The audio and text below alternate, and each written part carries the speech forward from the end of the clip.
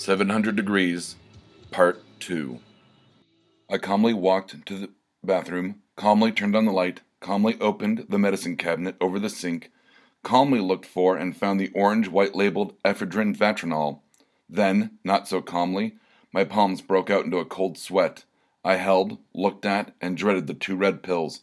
They weren't so much red like blood, but red like wet flagstone. Flagstone wet with blood. You'd think I was reading my own palm, trying to divine the deep meanings of my hand, or contemplating cutting my hand off, like that guy with the chin in those horror movies, the one where he's locked in the cabin and has to cut off his own hand so it can be replaced with a chainsaw on a stump in the sequel. I snapped back to reality and dry swallowed the pills, leaving a slightly sour rusty taste down the back of my throat, the roof of my mouth, and the top of my tongue. After that, I don't really worry about the alarm. Imagine 20 cups of coffee, big ones, spiked with the crackling electricity of God's own brain. Imagine that, and you're close to how you'd feel with 100 milligrams of ephedrine Vatronol in you. I can see how high school girls get addicted to Dexatrim. I can understand why bodybuilders buy ephedrine-enhancing energy bars. I had forgotten how good you can feel on prescription amphetamines. I could tell Beth I loved her, take her old man over bread, and take out all of the patrons that would try to hold me down. I could fight everyone in my paranoid vision of dinner. I could fight God right now, and win. I get to Panucci's early. I left the apartment way before 6:30. I was just pacing around my hovel like a caged tiger. I couldn't stay inside. The air was cold, burning, freezer burning my lungs with each tidal breath. I noticed how cigarettes taste better in the crisp night air. I stopped by my usual haunt, the local corner store, where I buy the whatever the opposite of sleeping aids are. The clerk and I found our way into small talk quickly enough. Haven't seen you around lately? Nope, I've been staying in, I explained. I was trying not to stutter. Sometimes the drugs made me do that when my brain is a Ferrari and my mouth is a Ford Pinto.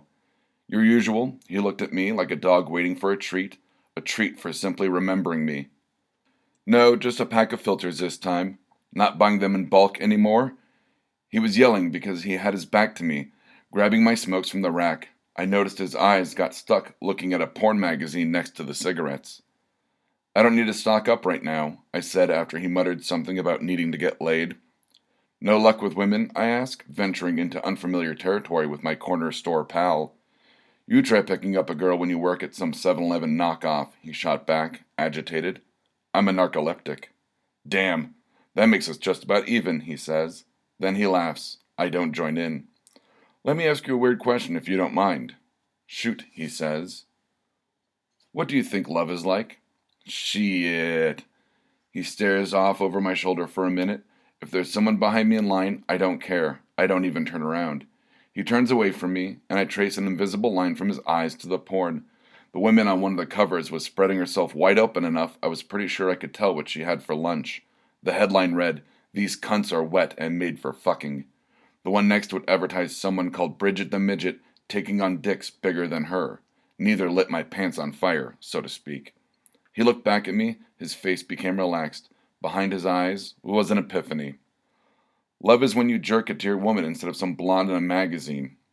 He had a satisfied look after he said that, and even I was well on my way. I could tell he was thinking of someone else, someone that may have been lost to him, that he was going to jerk it to later. Someone that wasn't a blonde in some magazine. I ended up at the restaurant at 10 till 7. I looked around the place, eyes jumping left to right, right to left, trying to find the only familiar face I knew. The only face I found was that of the hostess, mere inches away from mine, and asking if I needed any help. She asked it in a way that let me know she had a research paper due soon, and instead of writing it, in hopes of not ever being a hostess again, she was dealing with a sweaty, nervous me milling about anxiously. No, I'm just meeting someone here. Party name? Her voice was brimming with razor blades and boric acid. I don't know, I told her. I'm meeting my, girlfriend's parents for the first time. I think it's, Staples? Lucky you, her voice had become friendly and soft. That would explain why you're all sweaty, she said and giggled. They haven't arrived yet. Why don't you have a seat at the bar, have a relaxing drink, and I'll find you when they get here, okay? She smiled. So did I. I didn't have it in me to explain why I was really sweaty. Vatronol was renowned for its side effects, tremors, and hypertension. I kept waiting for my doctor to walk into the bar, casually take a seat next to me, look over with that concerned look doctors must be taught, and then soundly slap me for ever entertaining the thought of mixing my meds with booze. I still retired to the bar, but for a club soda and a cigarette. I chain smoked 3 until the hostess found me and rescued me from my prying bartender. He seemed convinced I was having girl problems, and if not, then boy problems. I have never wanted to light a person on fire more in my entire life, but from the frying pan into the fire now, the hostess led me to a cozy table in the back that I'm sure Mr. Staples had to grease some palms to get. Beth and Mr. Staples stood up as I was about to sit down. I started a bit as Beth's father stuck out his hand like a 5-pronged cobra, striking venom-fanged at the man screwing Daddy's little girl. Anthony Staples, call me Tony. God would be jealous of this man's voice, and it boomed from his body, a body that was a barrel with tree-trunk arms and legs with a pumpkin-sized head on top. This man could crush me just as easily as he did in my vision. Hi, Mr. Tony, no need to be nervous, son. This isn't a Senate subcommittee meeting. He laughed like Jabba the Hutt, ready to freeze me in a block. My heart was going like a racehorse, one of those tired old nags the mob jabs with a syringe to beat the long odds. Sit down, son. My ex-wife, will be out of the can soon. Dad. That's worried I might be a little too rough around the edges for you. Oh, no, not at all. Sir, then, the Jabba laugh again. I could feel it rattle through my body like bass at a rock show. Sir? Only telemarketers call me sir. I like you. Call me Tony. I didn't catch your name, Mr. Juno. Michael Juno. Just like James Bond, huh? That laugh again. Only not a spy, British or smooth. The utter truth came out as a joke. This one is clever, Beth. Hang on to him. The way he talked, I could see Tony coached a Texas football team. I was feeling at ease and about to find out what he actually did for a living, but Beth and her dad stood up abruptly. I sensed someone behind me, and it stood to reason that this was the aforementioned Miss Staples. I doubted they would get up just for the waitress to take our drink orders. As I began to stand up, I heard that booming voice of Tony's thunder. Michael, this is Beth's mother, Vicky. I meant to say, pleased to meet you, ma'am, as I turned to face her. I meant to shake her hand, sit back down, order water with a lemon, and the fettuccine alfredo, and enjoy the rest of my life. I would have loved to do anything else, even a triple root canal with a lobotomy chaser, both without drugs, then turn around and see Beth's mother. She was the same woman that was the eye of my father's storm all those years ago. I would rather have been lit on fire, like I'd wanted to do to the bartender, than meet this woman. Meet her again, I mean. She was Beth's mother. And mine. I must have fainted, and when I say must have, I mean I know I did. My eyes fluttered open like butterfly wings, my eyes focused slowly on all those useless angels hovering over me. They weren't from Cloud 9 as much as from Table 9. I could hear Beth and her parents telling people to give me some air. I could hear other patrons asking what were those burns on my arm. I could hear the blood rushing, pumping in my ears, like an ocean's hiss and crash on the shore. My vision cleared to the point where I realized I was on the floor, looking up. Did I fall asleep? My hand, still tingling from the pills, told me no. Then, as I felt people lifting me, helping me to my feet, asking if they needed to call a doctor, I looked at Beth's mother. My mother. My knees buckled and my stomach lurched. Her eyes caught mine. I knew she didn't recognize me. She was looking at me with a mother-in-law's concern instead of a mother's terror. She didn't realize her grandchildren would have a good chance at having 13 webbed toes and eyes so close together that the right eye would be in the left socket and the left eye would be in the right's. The kids would all be named Jed, regardless of gender. Urban, pyromaniac, narcoleptic, hillbillies. I got to my feet, waving weakly to the room. I make it seem like I'm okay, that I faint all the time. Beth's parents understood when I said I should go home and lay down. They even offered to drive me there, but the thought of my mother trying to get to know me as a son-in-law made me want to jab sharp things into my brain. An ice pick, a straightened paper clip, a spoon, whatever would be handy. I declined and that the cool night air would clear my head. No one was thrilled as me that I was leaving. Bethany had been so excited to finally meet a guy to introduce to her parents. A few words from her dad about a rain check quelled her. I said it was nice to meet them, to her parents, and that I'd call her tomorrow, to Bethany. I shook her father's hand, gave her, my mother, an awkward hug, and gave Beth an even more awkward kiss goodnight. I couldn't figure out why the soft breeze outside was cutting at my face like a razor. I didn't know I was crying until I sniffed and wiped away the wetness with the back of my hand. I didn't cry when any of my grandparents died, I didn't cry when my mother left me to my father. I didn't cry when the doctors told me about the narcolepsy and whatever remnants of a real life I had were smashed and scattered away forever. I was crying because I had found the perfect girl, the one, and she was my long-lost sister. I love my sister, but in the worst possible way. The new cigarette burns didn't bleed much on account of the cauterization. I'd stopped by the corner store and bought a new carton. I didn't utter a word. I just pointed, paid, and left. I chain smoked, hoping I would fall asleep to wake up to a smoke inhalation, an inescapable couch fire, and a great sleep. You know, a great sleep. Instead, I woke up to cough up something so much like a wet tar-covered cat that I expected it to mew. It was still dark when I woke up. I had only been out for several hours. The clock said 1:30. I looked around for a new pack of smokes, but what caught my eye was the red gas can in the corner. I got it. I got up and grabbed it. I was out the door before 1:45. I told my man at the corner store, whose name tag he was finally wearing that proclaimed him to be Matt, that I was in a hurry. "Where's the fire?" he said, laughing. "Anywhere I want," I said under my breath. "My girlfriend's car has run out of gas up the road." "Girlfriend, huh? That's where you've been spending your nights." He laughed again. My new burns were starting to itch. "Yeah, sure, whatever. None of your damn business, really." "Geez, just joking, man," he said. He looked at me like I was breaking up with him for another store clerk. "Sorry, Matt, I'm in a hurry, you know." He sold me the gas, and I snatched a handful of matches on my way out. I wandered round, blindly ducking down side streets and dark alleys until I found some familiar sights. Sights like boarded up windows, and gangs wearing their colors, and talking loud enough to be tough, but not enough to do anything about it, or anything illegal. I ended up standing in front of a broken down, sagging warehouse. It looked like it had been converted into an apartment building at some point. It looked so fucking familiar, but I just couldn't put my finger on it. It was like someone had dreamt it, and then described it to me. It must have been that I'd passed it hundreds of times before. That had to be it. The security door wasn't all that secure as I walked in. The place was 3 stories tall. I didn't notice any of the windows lit up, but that didn't mean no one was home. I yelled out, knocked on, and listened through every door with a number on it just to make sure I was alone. Nothing. No one yelled back or moved around. I was safe. I found some old drapery in a decaying hallway and soaked in gas. I lightly splashed fuel in almost every empty corner I could find. Using the drapes as a wick, I lit the place up like a fucking Christmas tree. As I was running out, I dropped the gas can that I thought was empty. It hit the floor. It hit my foot, and I joined the gas can on the floor. The cap had shot off, and my back was drenched from where I fell. I stood up and realized my front was as sopping as my back. Shit. I had to run, praying I'd make it past the door in case I fell asleep.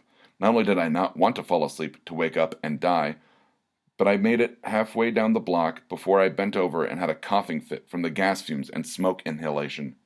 The fit subsided almost like it was cued, and I noticed someone was walking towards me. I didn't see them when I was running, but there they were. Their pace quickened, and they started waving at me. I wasn't ready to run again, but I was damn well going to try. I'd just sprint past them and never look back. That was the plan until they said my name. They yelled it, with Bethany's voice, with my girlfriend's sister's partner's in felony's voice. How the hell had she found me? No one knew I'd left my apartment. My trail had been too erratic to follow. "Beth?" "Yeah, what are you doing here? I thought you'd be at home." "I was, just taking a walk around, I guess. What are you doing over here?" "You jackass," she laughed. "I live right down—" She leaned to peer past me. The block. As her eyes met the blaze, I suddenly realized that the place didn't look familiar from passing it as much as it did from walking Beth there last week. "You gigantic asshole!" She lunged at me, fist flailing, ready to beat my chest through my back. I hugged her, and when I say hugged, I meant wrap my arms around her to hold her and stop with all the hitting. "Was this because of dinner?" She cried into my shoulder. "You're the one who flipped out and— What the fuck is that smell?" I shrugged with her still in my arms. "You lit my home on fire." She pulled away and looked into my eyes, searching for reason. I let her go and fished in my pockets for cigarettes. I found the pack and slid 2 out, handing one to her. After the first drag, a deep one, I spilled the beans. Or my guts. Whatever you want to call it. I spilled them. I told her we had the same mother. I told her about the visions of our children, which I visibly shivered during. Her mouth hung open, like the muscles in her jaw were the only things keeping it attached. Her eyes took up half of her face, wide with shock and despair and welling with tears. When I was done explaining the situation, our situation, she was crying buckets. I had no idea what specific facet impacted or disturbed her the most. She was shaking so hard I had to light her cigarette for her. She watched the cigarette's dull orange glow. She watched a stray ember fly off and land on the sleeve of her jacket. She watched herself become engulfed by the flames. She watched me, standing like a sweaty statue of horror as I realized what that smell she had asked me about was. I backed away, holding my arms out, warding her off. She didn't scream. In fact, she didn't make a sound except for the crackling of her skin, hair, and clothes literally going up in smoke. She lifted her arms and flapped them like she was trying to fly. If she was trying to shake the flames loose or fan them larger, I couldn't tell. Maybe she was trying to fly. Her eyes kept jumping from her left arm to me, and then to her right arm, and then back to me. I watched her burn like a Salem witch until she gave up the fight and fell to the ground. She didn't move as much as just lay there, doing her best impression of a smoldering bit of newspaper. Finally, I looked away crying. Through the blurry filter of tears, I could see the blackened remains of Beth's home behind me. People were beginning to gather around the building. Sirens were wailing in the distance, threatening my freedom. I took one last look at Bethany. I knelt down and kissed her scorched, warm forehead. I could taste the soot on my lips and the smell of burnt hair, of my eyebrows charring. Then I ran. I ran until my legs and lungs burned like a coal engine, blasting dry heat through me. I ran until I stopped. And when I say stopped, I mean collapsed. I collapsed like some wobbly newborn colt. My shirt was soaked in pungent sweat. My blast furnace lungs were exhaling breaths and thick clouds of steam in the chilled air. Luckily, I had collapsed, exhausted, on the front steps of my building. I made my way inside and sat unmoving on the couch until the bruised black sky on the other side of the window turned a soft pink with the impending sunrise. I never saw it on account of the vomiting. I spent most of the morning watching my guts leave my body and end up on the floor. I would stare blankly at the soiled carpet and wonder, every time I was overcome by a dry heave, how much I had left in me until it would end. I spent my afternoon trying to breathe evenly and stop my stomach from exiting my body. I wanted to die for 40 minutes at some point. I had had dinner with my sister's parents. I had hugged the mother that left me to my father for Aunt Susan, and then left her for Bethany's dad. All of Beth's and my talks on our first night together began to gel together and fill in the blanks. The pieces were put together and the picture was of me fucking my sister. It was not, to say the least, a pretty picture. I went off to be sick again. It was sundown before I was able to keep ramen noodles down enough to regain my strength. It would be sundown before I had the courage to do what I had to do, whether I wanted to do it or not. And when I say courage, I meant not throwing up when I found Beth's parents in the phone book.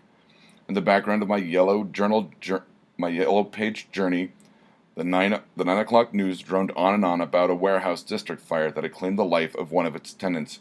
The news regarded Beth as a sad and tragic statistic, not the love of my life, not as a well-off pyromaniac, not as someone's daughter, and certainly not as an actual person. It took another half day of falling asleep to wake up, to dry heave, to fall asleep, to wake up, to actually get out of the apartment. It was like every step I took left an imprint on the bleak gray sidewalks from the weight of the lead cross I was shouldering. I'd wonder if Jesus had it any harder before the nails went in. It wasn't just the steps felt heavy, every one of them seemed to take a good hour to take. I felt like some poor insect trapped in ember as the world passed me by in regular time. It felt like years until I was standing face to door to the brownstone that the phone book listing had led me to. The buzzer sounded like an electric chair when I pushed the button. The voice that came through was enough like the choppy audio you get when you were at some fast food drive that after it said hello, I half expected it to follow up with, "Would you like fries with that?" "It's me, Michael Juno." "Who?" "Beth's, boyfriend we met at dinner a couple nights ago." Silence. Then, "Come up, son, we'll buzz you in." Beth's dad's voice didn't seem that intimidating when it came across like a droning of a giant bee. I walked in, the door making that same electric chair sound. I had only seen anterooms in my mind when I read Dashiell Hammett novels. Sam Spade would reveal certainly it was the butler that had done it.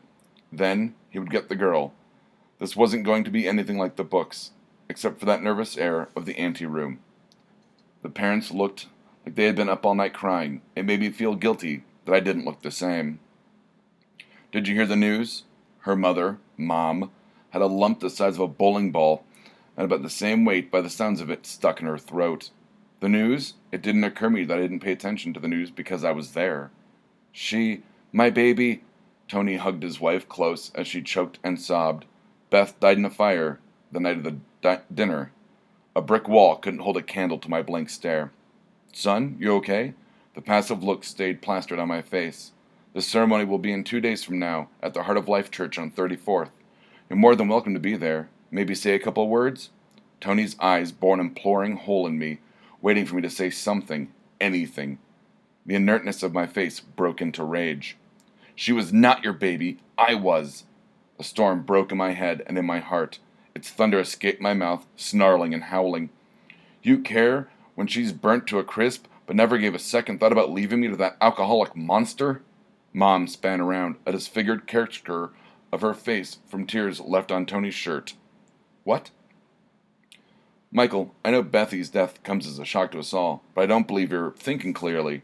I shot Tony a stare that had icicles hanging off the end of it. After I left, after dinner, what did you tell her my name was? What? Tony's composure was slipping on account of the confusion. What did you tell her? I pointed at Mom like you would point a gun. My name was. I know we were never properly introduced. In a voice like a dormouse, tiptoeing on a pillow, Mom said, Michael. What about my last name? Look, I don't know what's going on here, but I think we need to take a minute and calm down. This is a family matter, Tony. And what the hell is that supposed to mean exactly? That means only Junos allowed. My icy stare moved to Mom. Mom's eyes got big. Scary big. What?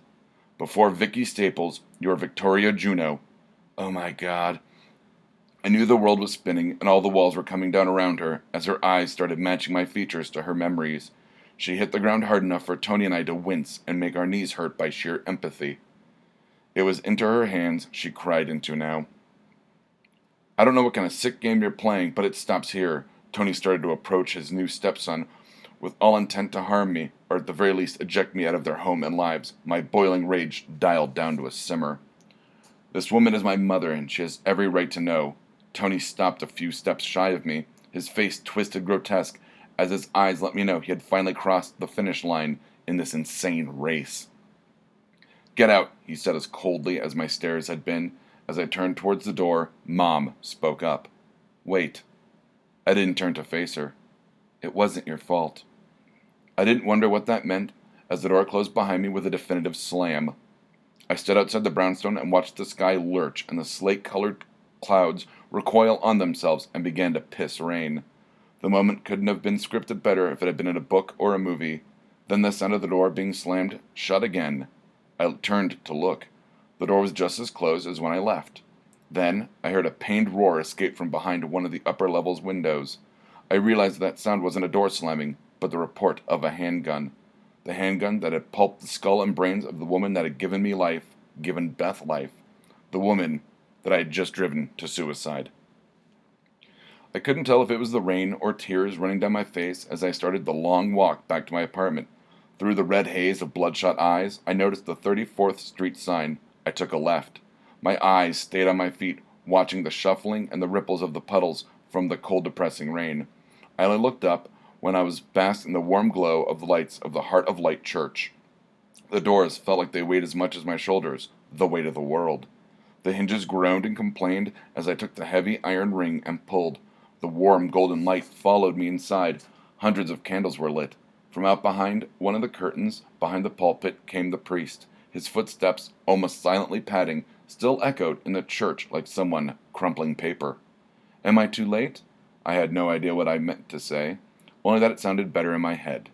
It's late, but it's never too late, my son. His smile was the smile of a priest or a used car salesman. Well, I mean, that there's a memorial here soon, and am I too late to say my goodbyes?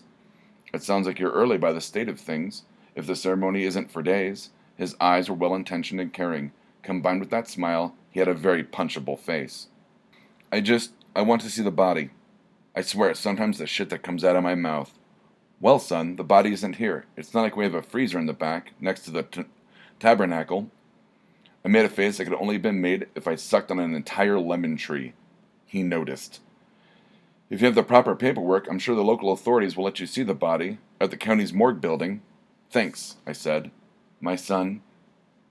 I turned to face the padre. His thin wire-frame glasses had slid down his nose. He looked a bit more like a librarian instead of the neighborhood lord's go-to man. He eyed the floor, ashamed of his overt concern, but not for me.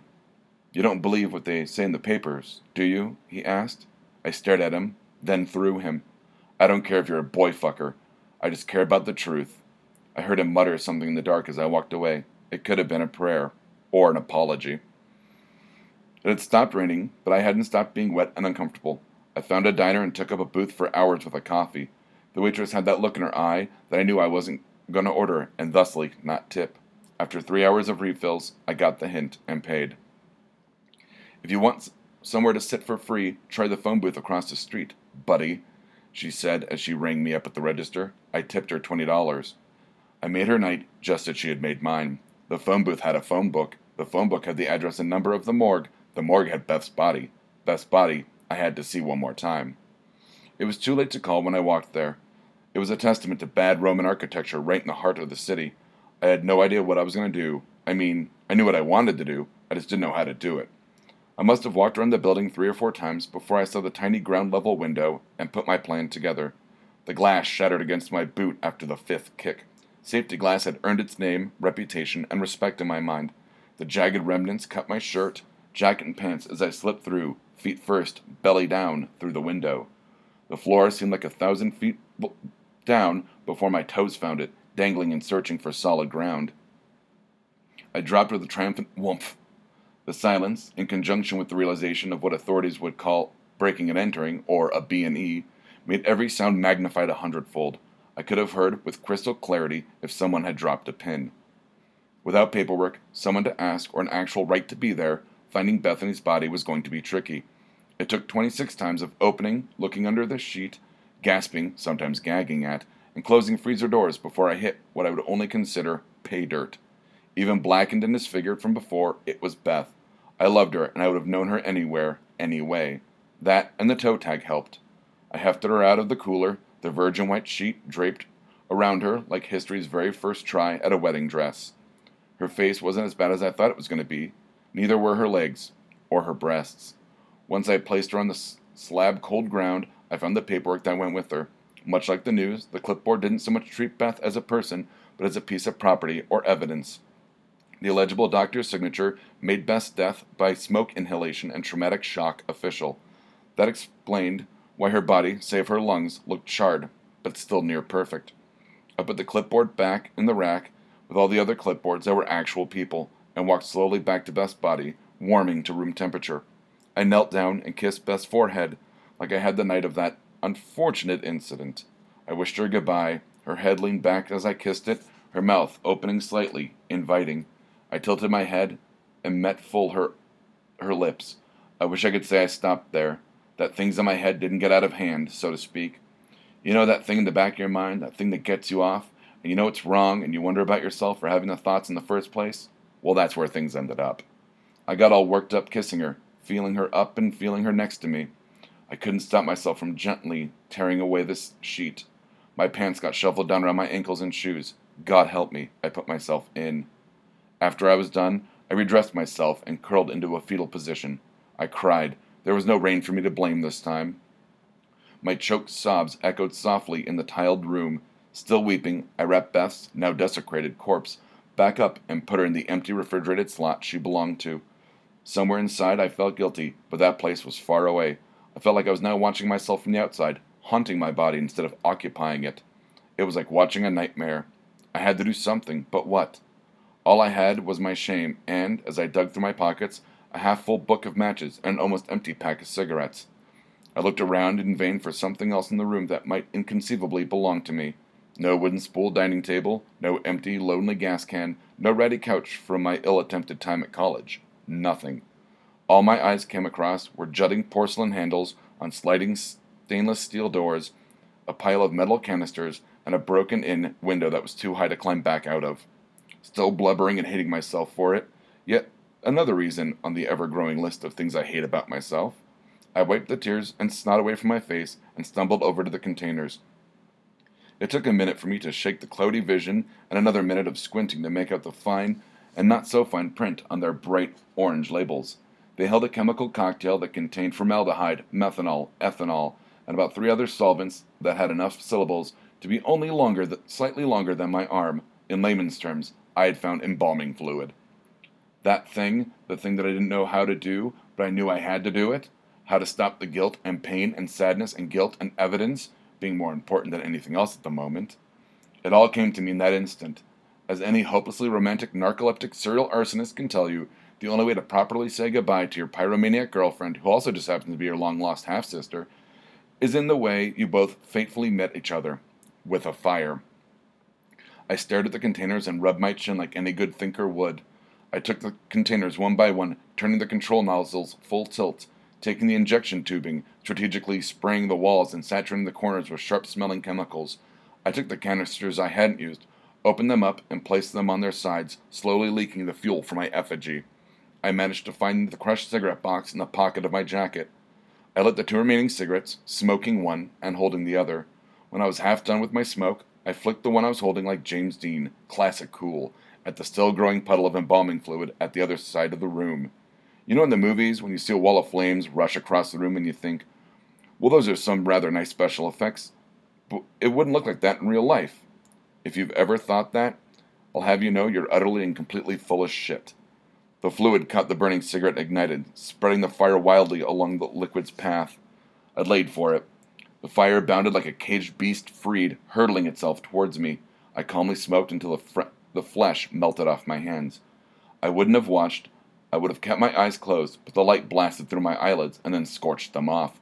Sandpaper rubbed against my eyes until I realized that was the heat allotting me the sensation.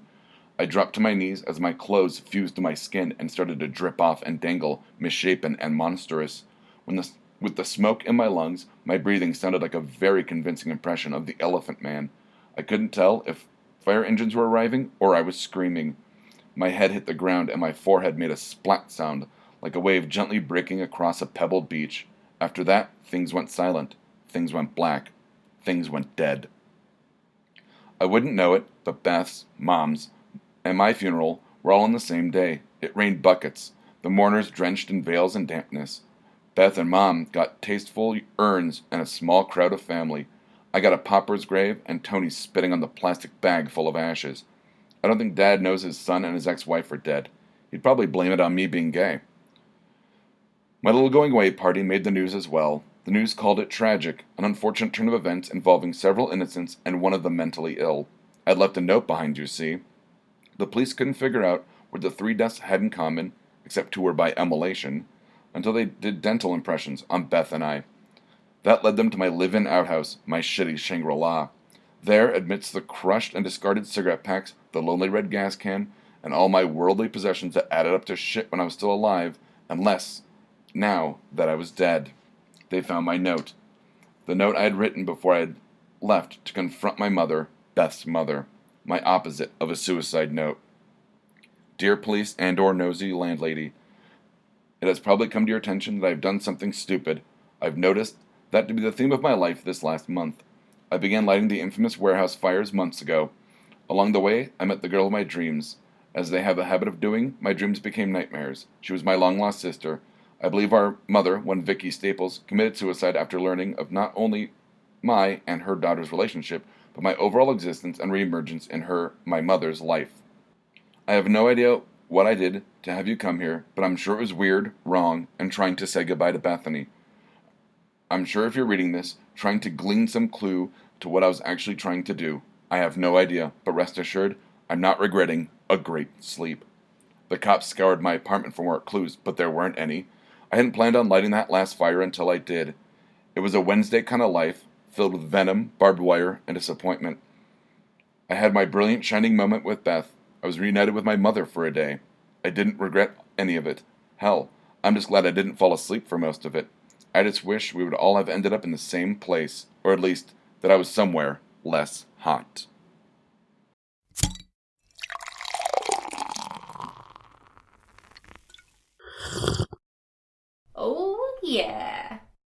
This has been a Blood Alcohol Content Network production. For more information, visit www.bacnpodcast.com. Your home for Almost Bacon and Banjo!